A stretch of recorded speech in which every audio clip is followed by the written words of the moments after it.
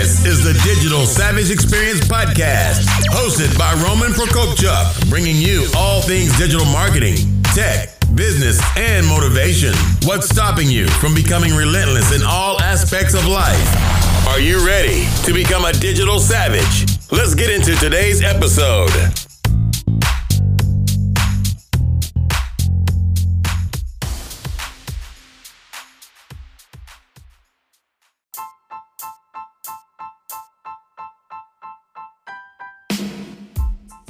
Hey everyone, this is Roman Prokopchuk, and this is the Digital Savage Experience Podcast. Today I have with me Jen Ruiz. She's a lawyer turned travel blogger, TEDx speaker, and best-selling author. Thanks for joining me today.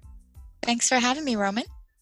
Not a problem. So what's kind of been your journey? How did you get to the 2019 you? Well, this all started before I turned 30.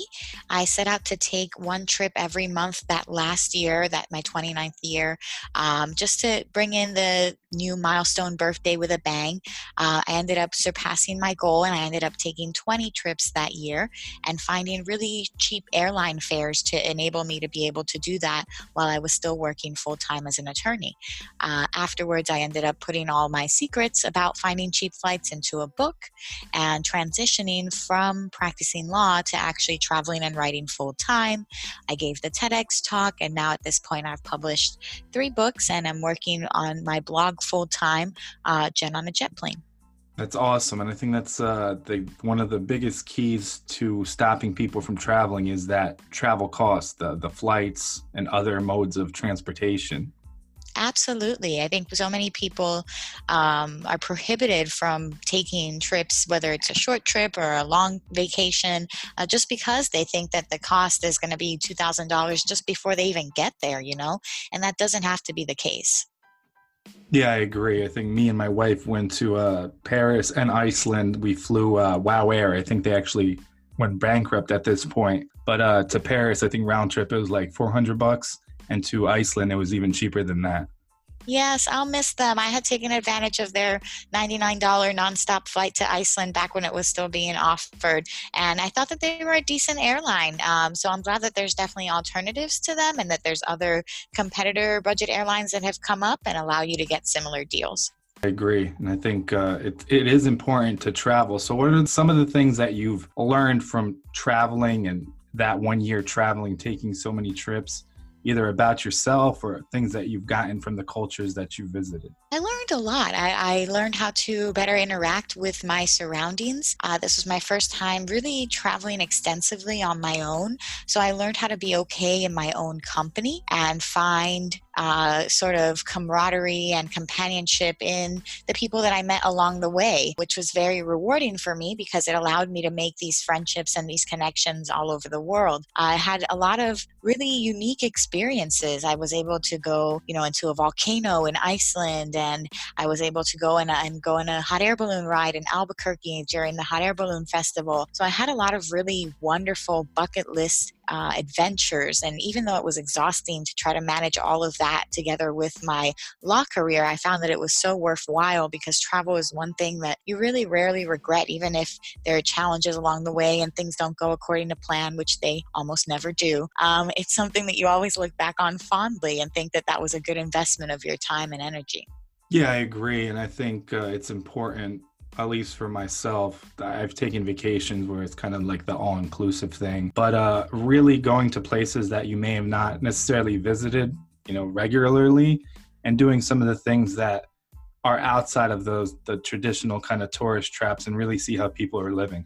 Absolutely. That was one of the things that I found to be the most rewarding. And what I liked most about basing a lot of my travel on these affordable fares, because sometimes a deal would come up to a location that maybe wasn't on my radar to begin with, but with the good deal that was, too good to pass up, I was able to put it on my calendar and actually ended up having a great time. Like, for instance, Cuba. I had no intention of visiting Cuba. I went to school in Miami.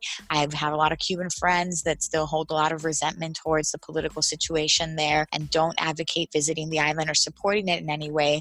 So it was a tough decision for me to go there. And when I did, I found that I made a lot of friends there. I actually became very close with a lot of the people that I met there, and I was able to go and kind of partake in these day-to-day activities that were very fond memories for me and showed me a whole other side of the island than what I'd seen online or through the news. So I'm very appreciative of that. Yeah, I agree with that. I think seeing things with your own eyes, and then I think it's humbling going to places that people may not be as fortunate as in the United States, and it kind of puts life in perspective when you get back what's really important and how we have it so well. And that's with anything. I mean, even if it's something as small as, something that always makes me think of the US, when sometimes you go to places and they ration out toilet paper and you don't have it on a roll. You have like little napkins that you have to pull out. And every time that happens, I think so fondly of us wasteful in the US and our rolls of toilet paper that go on for miles. So I think there's so many things that we take for granted here, lights that are on at any point. Or we have a very wasteful society, but we do get very, I think, accustomed to these modern day comforts. AC everywhere, just hot water for days on end. We just get so many things here that we take for granted, and that you go abroad and you realize that it's difficult to have it to that same extent. I agree. The toilet paper thing is funny. I've been to places where it's kind of like that brown kind of construction paper. Mm-hmm. So at one trip me and my brother took, we were actually like gambling or playing chess for who's gonna use the good roll that we brought with us. Or even having to pay to use the bathroom. Yes. Sometimes, I don't have coins on me, and it's too bad. You're going to have to just go out in the street. They just don't care. A lot of these places, they require you to have that kind of payment just to enter. So I think we take for granted just public restrooms and just a lot of these things, which is, it's good. I mean, it's a different culture, not to say that one's better than the other, but it's just, we really do miss those kind of creature comforts of home when we travel, and we are that much more grateful to return to them. No, I agree. So when was the time when you decided to make the jump from law to full-time pursuing your passion? Well, I decided to do this after I wrote my first book. And also at the end of that year, I had used up all of my leave time. So it was either make a move or probably be there for the next year without leave, as I accrued leave again.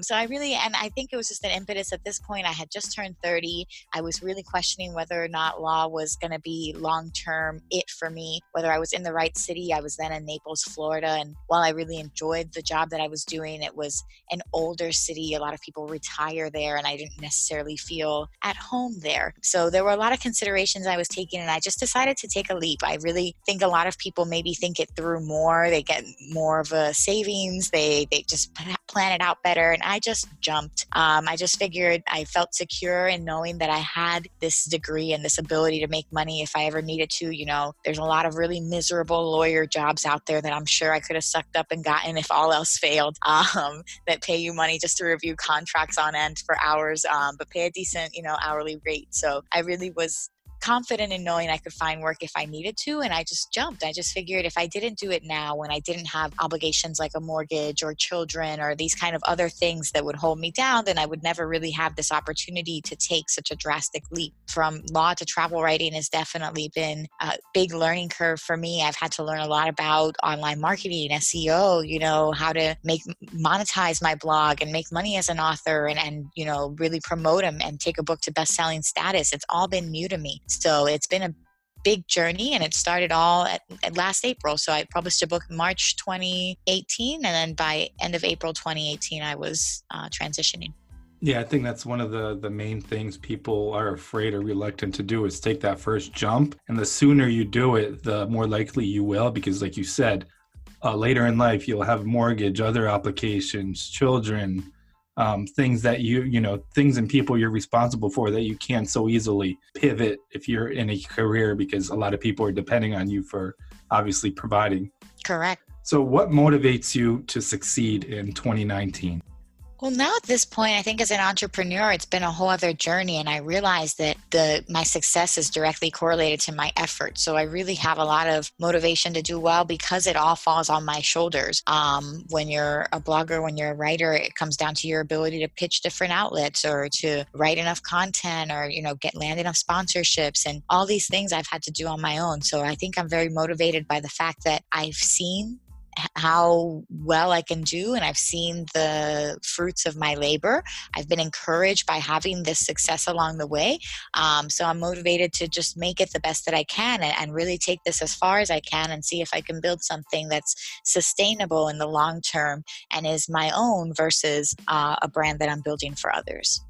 Yeah, and I think that's important. I think when it's something of your own kind of choosing and your own kind of child that you've built with your own hands, you're more invested and passionate about it, so you have a higher chance of success. Definitely. So what's one thing that you may have struggled in the past that you had maybe as a weakness that you've pivoted and turned into a strength? Oh man, there's a lot of things along the way. So like I said, I didn't know anything about really what I was doing digitally online. And it's such a different world where these skills have become more and more important because so many industries are translating online. You know, law now is starting to be online even, and that was considered so traditional once upon a time. And so I think that was a challenge for me, having to learn a completely new field. And I've pivoted it by accepting that challenge and actually being eager about attending free webinars online or going to a workshop at a travel conference and just taking in as much information as I can. And that's a big difference that I realized, and how I think that I'm doing the right thing now versus before, when I think I was maybe just kind of pushing myself down a path that wasn't natural or meant to be. Because whenever I used to go to these law conferences, I would feel very obligated to be there. I would be kind of counting down the times till I could go back to the hotel room or whatever the case may be. And now at these travel conferences, I'm actually excited about the content that I'm learning. I'm taking notes in these sessions. I'm not thinking that the time is dragging or that I'm forced to be there, like I go of my own volition. And I think that's the difference when you're doing something that you're actually meant to be doing versus something that you're just doing to make it through. No, I agree. And I think that that passion is there. And if you're just doing it or going through the motions or obligated to do something, you may not obviously be as passionate about it. Correct. Mm-hmm. So in terms of traveling, I know it's a loaded question, but what's probably one of your most favorite destinations that you visited? I have many. I commonly, when I'm asked this question, I say the south of France just because I went during the peak season when the lavender was in full bloom and the sunflowers, and it was just sunny and gorgeous and perfect, and such a contrast to Paris, which is very crowded and a very fast pace. And the south of France was not like that. It was very relaxed. But I mean, I've had so many great experiences. I've just recently rediscovered Puerto Rico and found so many things there that I didn't even know they had there. And I was born on the island, but I found pink lakes there, and I found a zip line that's the second longest in the world, and a lot of really cool things there that I'm actually going to be going back in August, and I'm hoping to rediscover even more, just different sites around the island. So I think those are some of my favorite places. Yeah, I think it's important also, if you visited somewhere once, don't be afraid to go back again, because you'll discover more and more things that may have not interested you in the past, or things that you may have not even found while you were there the first time around. It's so true. And people hesitate because we have this pressure, especially as bloggers and in the social media sphere, to count countries and be the first person to go to every country in the world. And people ask me all the time, well, how many countries have you been to? And for me, it's more about the experiences. And I went to a country for 2 days. I went to Cuba for 2 days because I had the chance to do so, but it doesn't mean that I wouldn't go back again and explore more and see a different side to it. And I think that people just get really caught up in that race and the numbers that they forget about the experiences along the way. No, I agree. And I think the experiences and memories are what you have left over from, obviously, a trip or something that you went through. And if you're just chasing it just to get that perfect Instagram pic and, follow likes and comments on social, you're never really going to be happy with, that experience or, take away from it what it truly could have been. Yep. So what's one thing you can leave with the audience in terms of recommendations or advice, personal or professional? I would say to pursue what makes you happy. So go somewhere where you are excited about the content that's being shown to you, where you are excited to wake up and do what you're doing, because life is too short to just go through the motions. And I know that that's easier said than done. I know that people have responsibilities, but there are baby steps that you can take along the way. It took me 5 years before I decided to really commit to doing a travel blog. And in the meantime, I was kind of writing on the side, doing little freelance things wherever I could, just finding a creative outlet for what it is that I knew I wanted to do. So I think there's ways that you can take baby steps, but don't ever stop pursuing what it is that you really want to do, even if you have to do kind of other grudge work in the meantime, because it's worth pursuing and the time is going to pass either way. And at the end of the day, you're going to feel so much better knowing that you took that risk and that you're doing something you're passionate about. No, I agree. And that's kind of a great mindset to have, and a very positive one, because I mean, a lot of the times people dwell on kind of the small things, or, you know, take a negative mindset. So I think that's really important. Thank you. So I really appreciate you stopping by today. Can you let the audience know how they can find you? Sure thing. You can find me on my website, JenOnAJetPlane.com. And I also am on Pinterest, Facebook, Twitter, Instagram, all under the same handle, @JenOnAJetPlane. Awesome. Thanks again for stopping by. Thank you, Roman.